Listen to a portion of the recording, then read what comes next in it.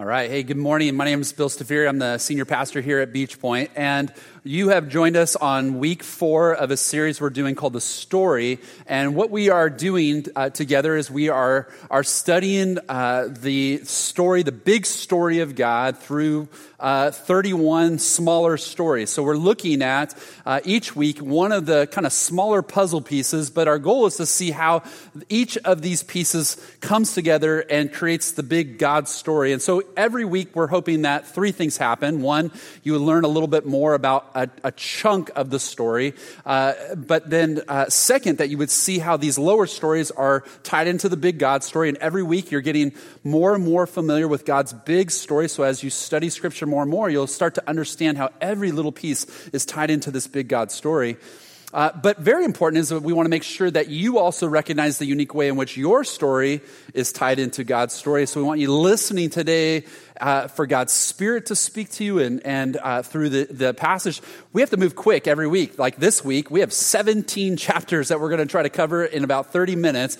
So it's a lot of big brush strokes. So we're using this resource called The Story, which is not a Bible, but it is Scripture's, an abridged version of Scripture put together in chronological order. And so we get a chance to kind of see and understand this moving along together. And this is so valuable, I think, for us because I think what you're going to see is through this time, if you're reading along with us, if you're talking about it with others, you're going to find that your understanding of God's story really grows.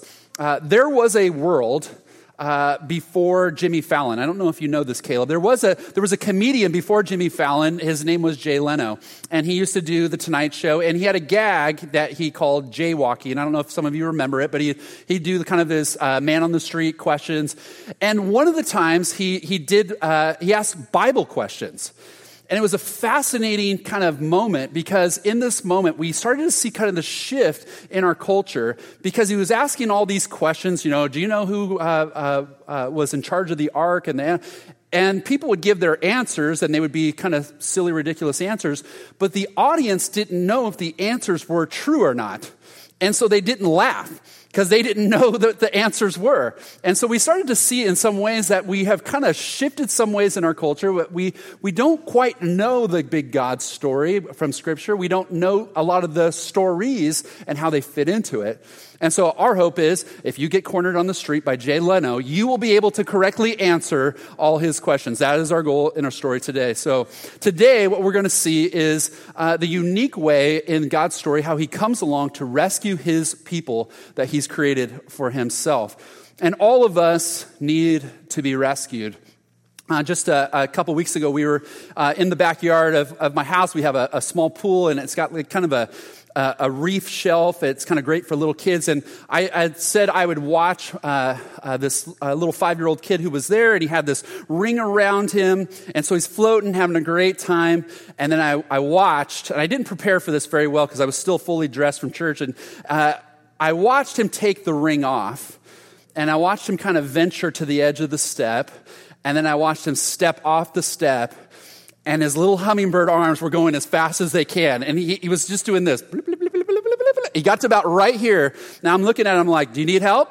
Do you need help? Do you need help? I took my phone out of my pocket, put it on the thing, picked him up, and he's just kind of shaking. He was fine. I didn't totally torture him. But in that moment, I grabbed him and... Now, why do you jump in? Of course, you jump in. You jump in for anyone that you love. You rescue anyone you love. That's how we respond, and that's how we're going to see God responds. But many of you feel like that little 5-year-old. You are going blip, blip, blip, blip, blip, blip. You are up, and your little hummingbird arms are going as fast as they can with your finances, and you're asking God, you better come quick because I don't have much. I'm here.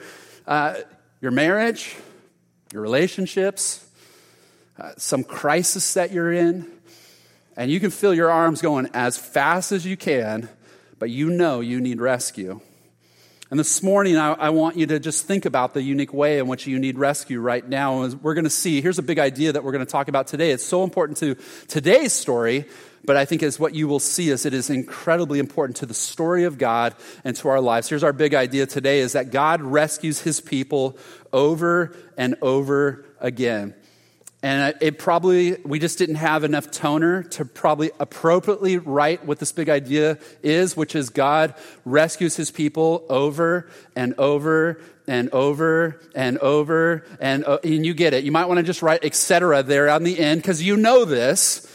That rescue, if you've had any kind of relationship with God, that it has not just been a moment of rescue, but it is a lifetime of needing his provision and his help and his rescue and his deliverance from things in your life. And so there's this way in which he comes and he rescues us, and he keeps rescuing us a lot of times from ourselves and our past and our sin and our habits and the stuff we get ourselves into. And so this is an important thing that we want to see today. And so where we're joining the story at, we are in week 4. So what we saw is God creates a world. He creates us. We're his prized part of his creation. He creates us to be in relationship with him. And right away, we screw up that relationship. And in week 1, we saw right away we need to be rescued. And we start seeing this rescue plan. Week 2, that he creates a people.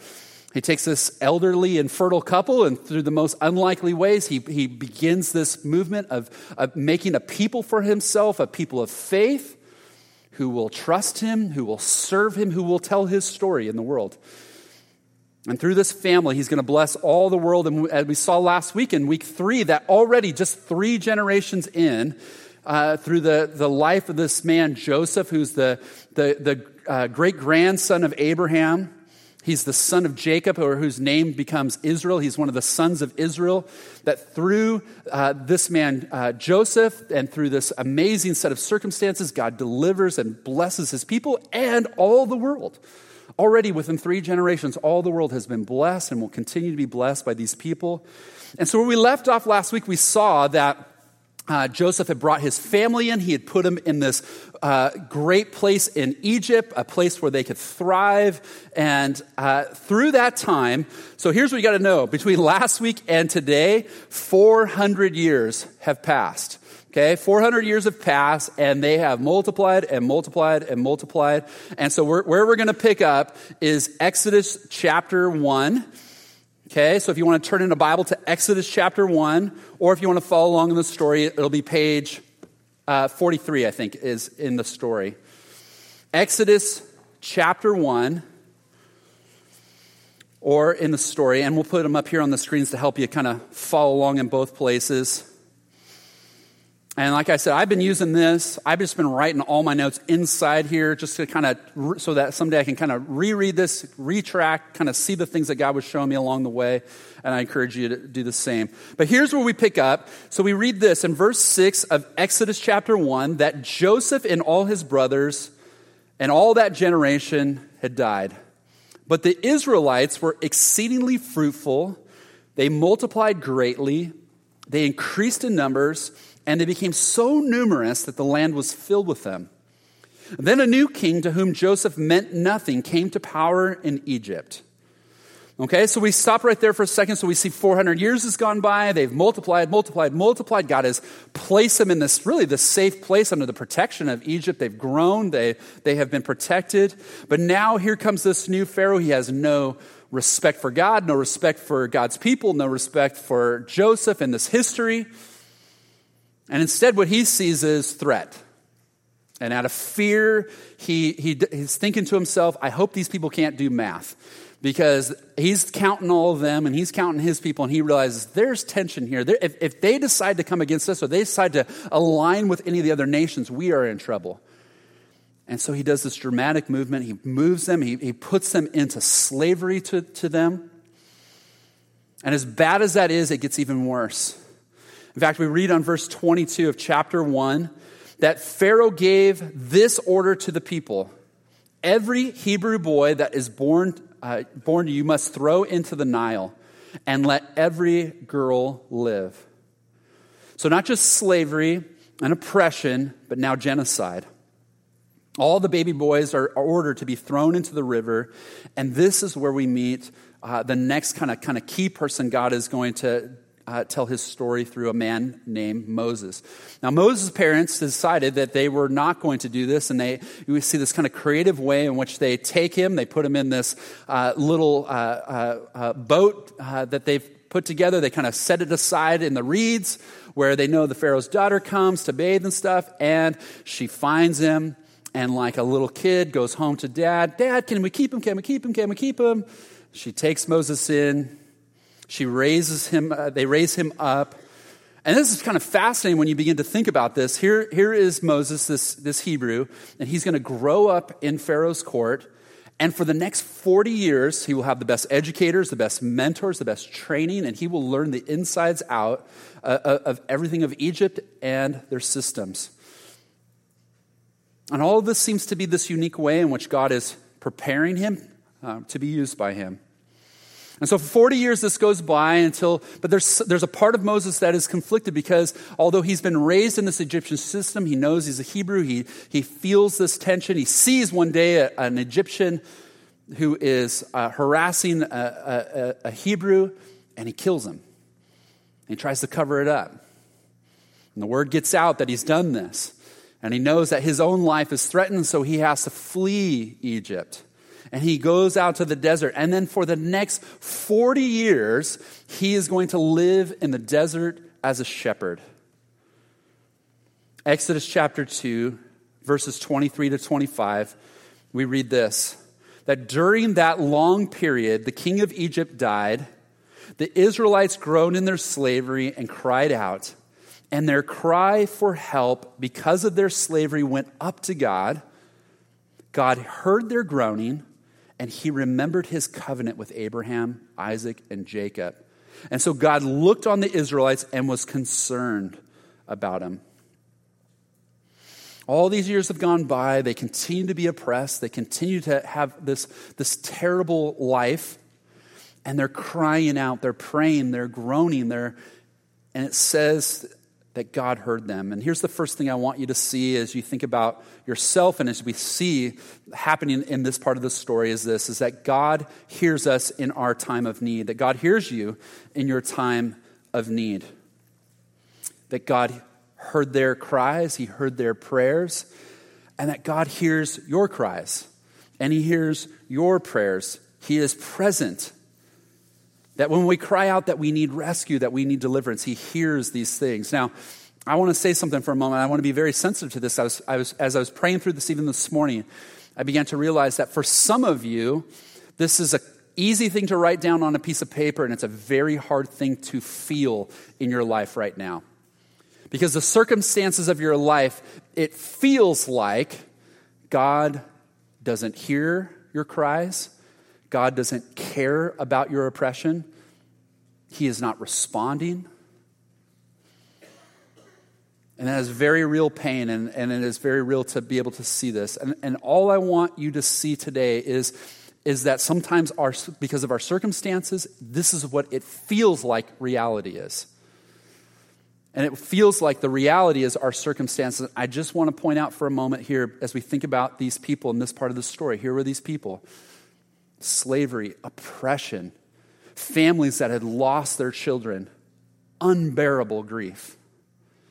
And in the midst of this, everything in their circumstances said that God had forgotten them. God was not listening to them. And yet what we see in the scriptures is that God was listening. And he was working out a rescue plan. Now, sometimes it doesn't work out in our timing, and it doesn't come away in that place. But it's very important that we see that God was listening. God was responding. And it may not feel like that's what's happening in your circumstances right now. But I hope that you can take some sense of faith, the littlest bit of faith, and know that God is hearing your prayer and that he's working out a rescue plan. Now, what's fascinating, what we see is in chapter 3, God's rescue plan involves another unlikely hero.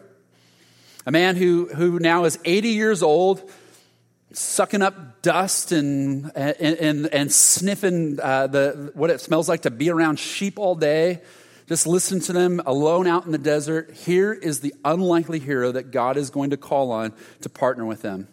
Exodus 3, verse 7, page 46 of the story, we see this, that the Lord said, I have indeed seen the misery of my people in Egypt.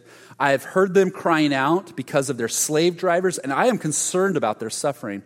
So I have come down to rescue them from the hand of the Egyptians and to bring them up out of the land into a good and spacious land, a land flowing with milk and honey, the home of the Canaanites, Hittites, Amorites, Perizzites, Hivites, and Jebusites.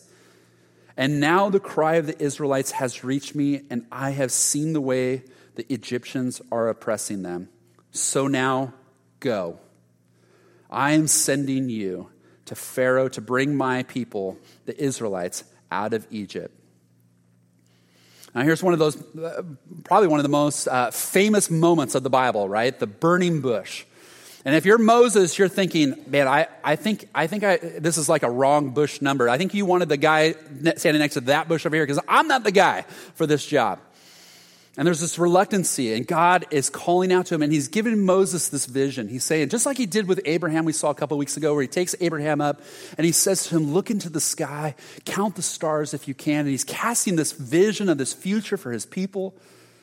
It's not where their circumstances are, but he begins to cast this vision. And once again, he's saying to Moses, he's casting a vision for them. And he's saying, I've heard their cries, and I know what it looks like, but let me tell you what I want to do. I want to take them from where they are. I'm going to take them to this land, this promised land that's flowing with milk and this place of blessing, abundant provision, abundant blessing. That's what I want to give them. And I need you to do it with me. He does this, he sets out this rescue plan, and God does something very fascinating. In the passage we saw, 6 different ways God describes his action. He says, I have seen, I have heard, I have come down to rescue them. I have come to bring them out of the land. I have seen the way the Egyptians are oppressing them. I am sending you. 6 different ways that God describes what he is doing. And then one way he describes what he needs Moses to do. He uses one verb to describe what Moses will do. Go. Go. And what we're seeing is this reoccurring theme that really the hero of the story is God. It's not Abraham, Isaac, Jacob, Joseph, Moses. The hero of the story is God. God is the rescue. God is the deliverer. But here's the thing I want you to see second. God often rescues us through his servants. Through his servants. And this is where we start to see that the story of Moses, it's not about the greatness of Moses. It's about the greatness of God and his power at work in ordinary people like us. Now, in his own unique way, he's been preparing Moses for this very thing. 40 years in Pharaoh's court, 40 years in the desert.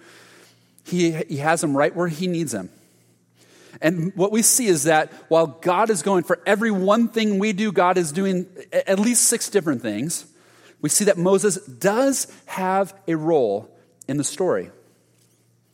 His invitation is show up. Be available. Go where I send you. Follow me into what I have next. Go. And God is the rescue of the story. But God, what we're seeing is he uses ordinary people like me and ordinary people like you to be a part of his rescue plan. Maybe you sense in some way the nudging God has been giving you. The way that he's been inviting you to be a part of what he is doing in the world. Some of you know Heidi and Taylor Lindblom. And Heidi was our missions director here for 3 years. Just did a phenomenal job just raising our awareness and developing in us such strong programs and partnerships for local and global mission reach. On Wednesday, Heidi and Taylor will be moving to the Middle East. And many are wondering, why would you leave Southern California and move to the Middle East? And the easiest way that they would describe it is they have caught God's vision. They have heard his voice to go. They've caught a vision of a bigger plan of what God is doing in the world. And so they are going to a part of the world where out of 32 million people who live in this region, there is no indigenous church. And so for the next 2 years, they will learn Arabic and they will make themselves available to God. They will meet their neighbors. They will meet the people that God has placed them around, and they will listen to God's call to go. And however it is, just like we do, as we talk about this little world that you have, this little social world, in the same way as we ask God each day, Lord, how do you want me to bless them? They will begin to ask in a whole new way, Lord, how do you want us to bless them? And so for the next 2 years, they will train and they will prepare until the moment that they believe that God has called them to join a team. And they're in a part of the world where there is less than 2% of the people are Christians, and there is really no sustainable work that's being done there. Now, God is up to something, and they know that. There's amazing stories that are coming out of the region, incredible kind of miraculous things that God is doing. They know we don't have the ability, we don't have the capabilities to be the rescuers, but what they do know is God does. And so at the end of the service, we will gather together around them. We're going to pray a blessing on them as they prepare to go. And we want you to join. And so it takes today's story and it makes it very real. That this isn't just hypothetical, that we don't just say, yeah, that's great. God calls the Moseses and people. No, he calls people right out of here. And he calls you. And he says, will you join me in what I'm doing to rescue this world? God uses us as his servants. And we see the response of Moses is like many of us, because you're thinking this, I don't know about this. Moses responds this way in Exodus chapter 3, verse 11. Moses said to God, who am I that I should go to Pharaoh and bring the Israelites out of Egypt? Moses gives the excuse, who am I that you would pick me? And I'm sure many of you have thought the same thing when you feel the nudge of God and he says, I would love for you to mentor middle school kids. And you're thinking, wait a second, who am I? I don't even know what a Pokemon is, let alone catch one. I don't know how this world works. Or who am I to go pray with this person? Don't we have pastors for that? Didn't they train and learn the magic words that you say that make the kind of things move in the earth? Who am I that you would pick me? But we see that the answer that God gives in the next verse is all we need to hear. God's not making this about you.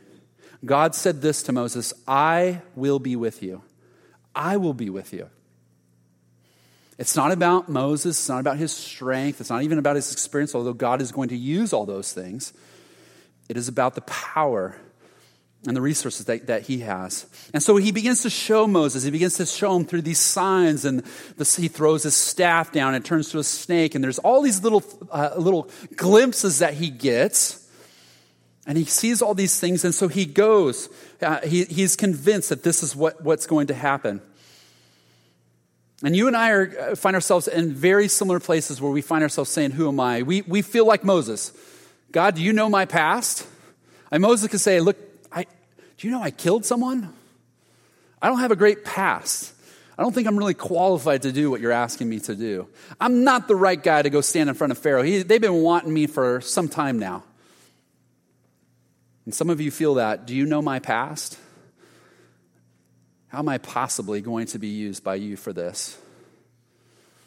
Some of you feel like Moses. Do you know my present? If you looked around, I don't got much going for me right now. I got a bunch of sheep I stand around watching. It's not that hard. They just stand there and eat. I don't really have the skills, the abilities to do this. And some of you feel like this. And we were reminded, God says, it's not about you.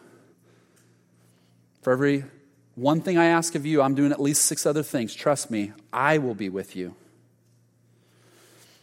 And so we see that Moses comes to this place where he believes that God's going to do this. And he goes and he tells the elders and he tells them everything that's going to happen, and they're excited and he's all ready to go. And here's the last thing I want you to see in this is that as we go and as God moves in his rescue plan, that we discover that God has the power and the resources to rescue us. He's all ready to go. He tells everyone, they're excited that he's going to go. He goes to Pharaoh. He says, let my people go. And we start seeing that whole story unfold. And Pharaoh's response is, who's the Lord? Why am I supposed to listen to him? I'm not going to let your people go. In fact, I'm going to make it worse. And we see that the oppression gets even worse and worse In fact, the people are upset with Moses that he even got involved in the whole thing. In Exodus chapter 5, verses 22 and 23, we get a glimpse of where Moses was at. Moses returned to the Lord and said, "Why, Lord, have you brought trouble on these people? Is this why you've sent me? Because ever since I went to Pharaoh to speak in your name, he has brought trouble on this people. And you have not rescued your people at all." You ever insulted God to his face and told him, "You said you were going to do this and you didn't do it"? I mean, he's calling God out. He's calling God a liar. He's telling him, you don't have the power, you don't have the ability to do what you said you were going to do. And we see that sometimes God's rescue plan involves things getting worse before they get better. But now God's able to put his power on display. So Pharaoh has said this, "I don't know who your God is." That's not the God I turn to. We have our gods. And the story, as you know, of the Moses and Pharaoh is a story of the plagues that come in. 10 different plagues that come in. And as you look at the list of the plagues, and we won't go into all of them, but as you look at them, it's fascinating to see, because first of all, you see that every single one of those things, in one way or another, is a response to an Egyptian god. And so he's not just being random. In some ways, there was something that they worshiped. There was a God they trusted. And God was saying, "You don't know who I am? Let me show you who I am. I am the one true God. These things have no power or authority over you. I am the one true God." Every plague challenged an Egyptian god, a god they believed had power. And it's fascinating because think about this. God could have raised up an army, and the Egyptians could have fought against that army. But God raises up something very different. He raises up his creation, and his creation fights for him.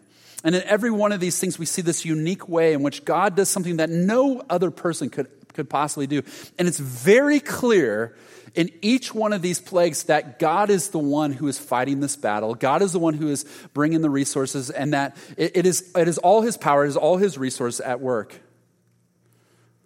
And they come, and through the first 9, there's this resistance and there's a sense until it finally comes to this final one, this 10th plague, this Passover. And they're told that the firstborn son, it kind of echoes back to years before, 80 years before when Moses was born, as these babies were taken and killed. And God has come and said this, "The firstborn of every son will die, except if you come and you take a lamb and you slaughter it and you place the blood over the doorframe of your house." Look at Exodus chapter 12, verse 3. We'll just kind of see how he outlines it.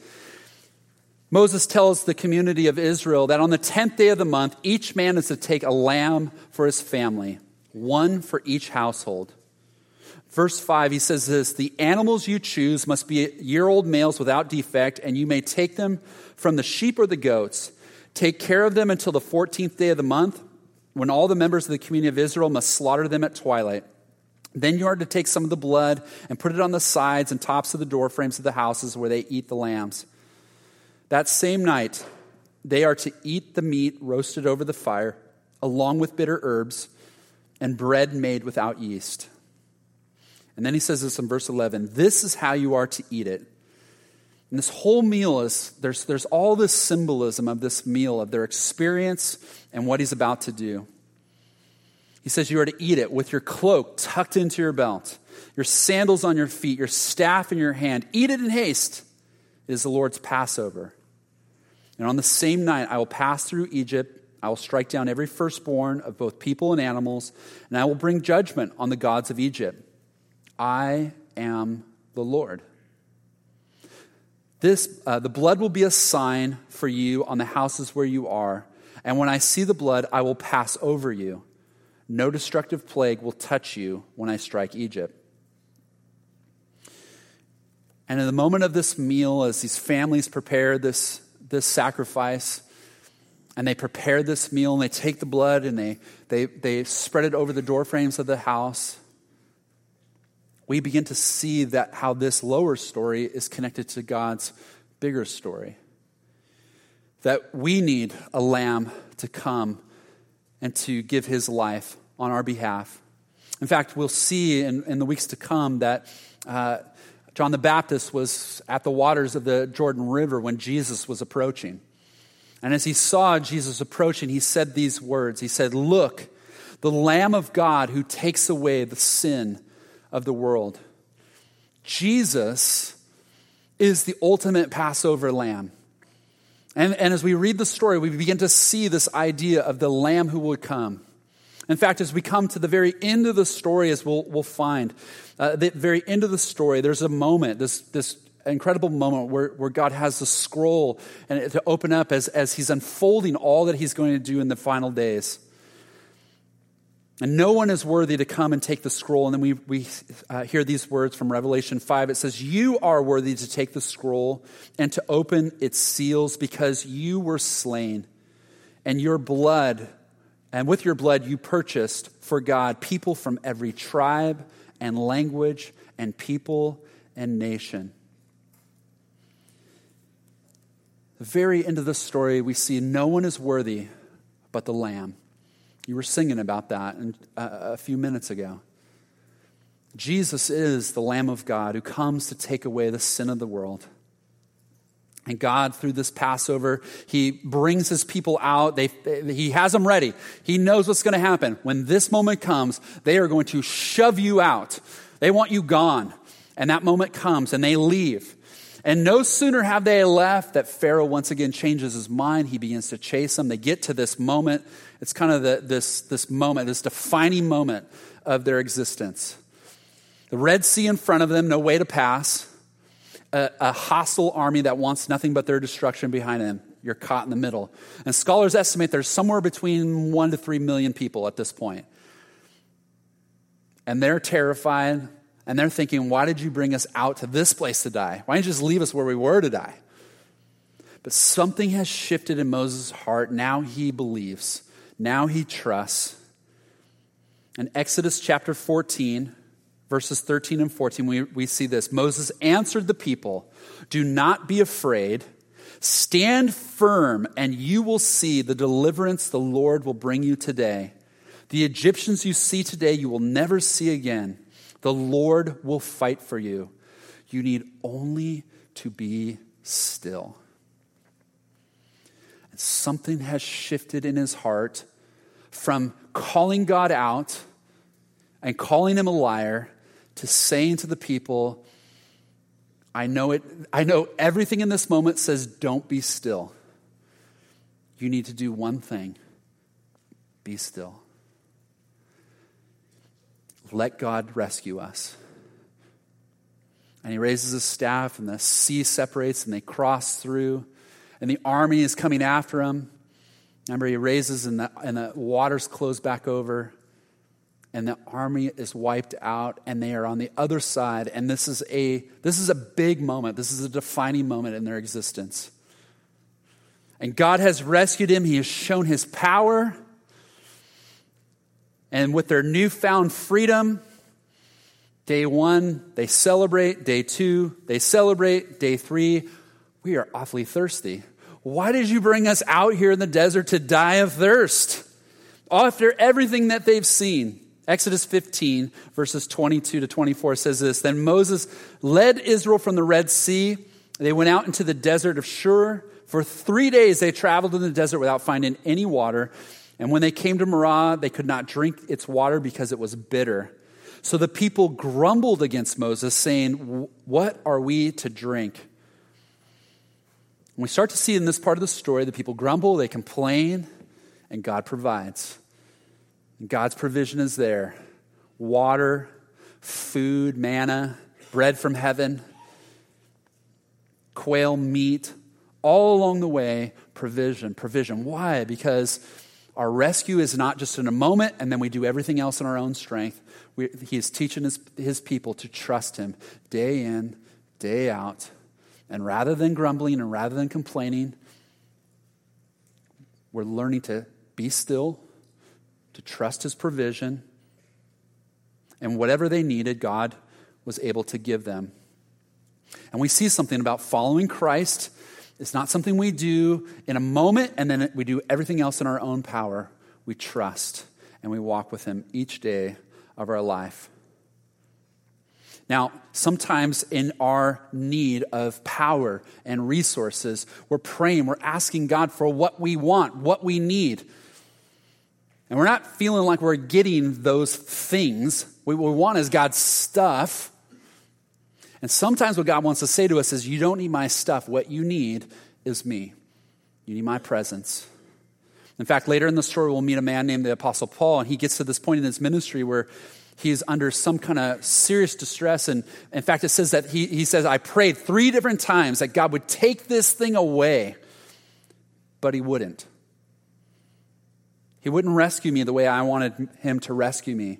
But here's what he says happened, and this is a wonderful thing. It's printed in your bulletin, and some of you this is going to be a verse you're going to meditate on all week long. But he said to me this, my grace is sufficient for you, for my power is made perfect in weakness. Therefore, Paul says this, he says, I will boast all more gladly about my weaknesses so that Christ's power may rest on me. He told him, all you need right now is the grace of my presence with you. This trouble isn't going anywhere, but I will be there in it with you. And some of us today just need to be reminded, maybe he's not taking this away, but what he is going to do is he, as my rescuer, as my deliverer, his promise not to leave me, not to forsake me, he is in it with me. And like Paul, we're learning to pray, well, then I'll boast even more about my weaknesses, because when I'm weak, then he's strong. God rescues his people again and again and again and again. He has invited us to be in a relationship with him. And this is a big moment for them, and it's a big moment for us. So where, I asked you earlier, let's close with this. Where do you need God to rescue you today? Where do you need rescue?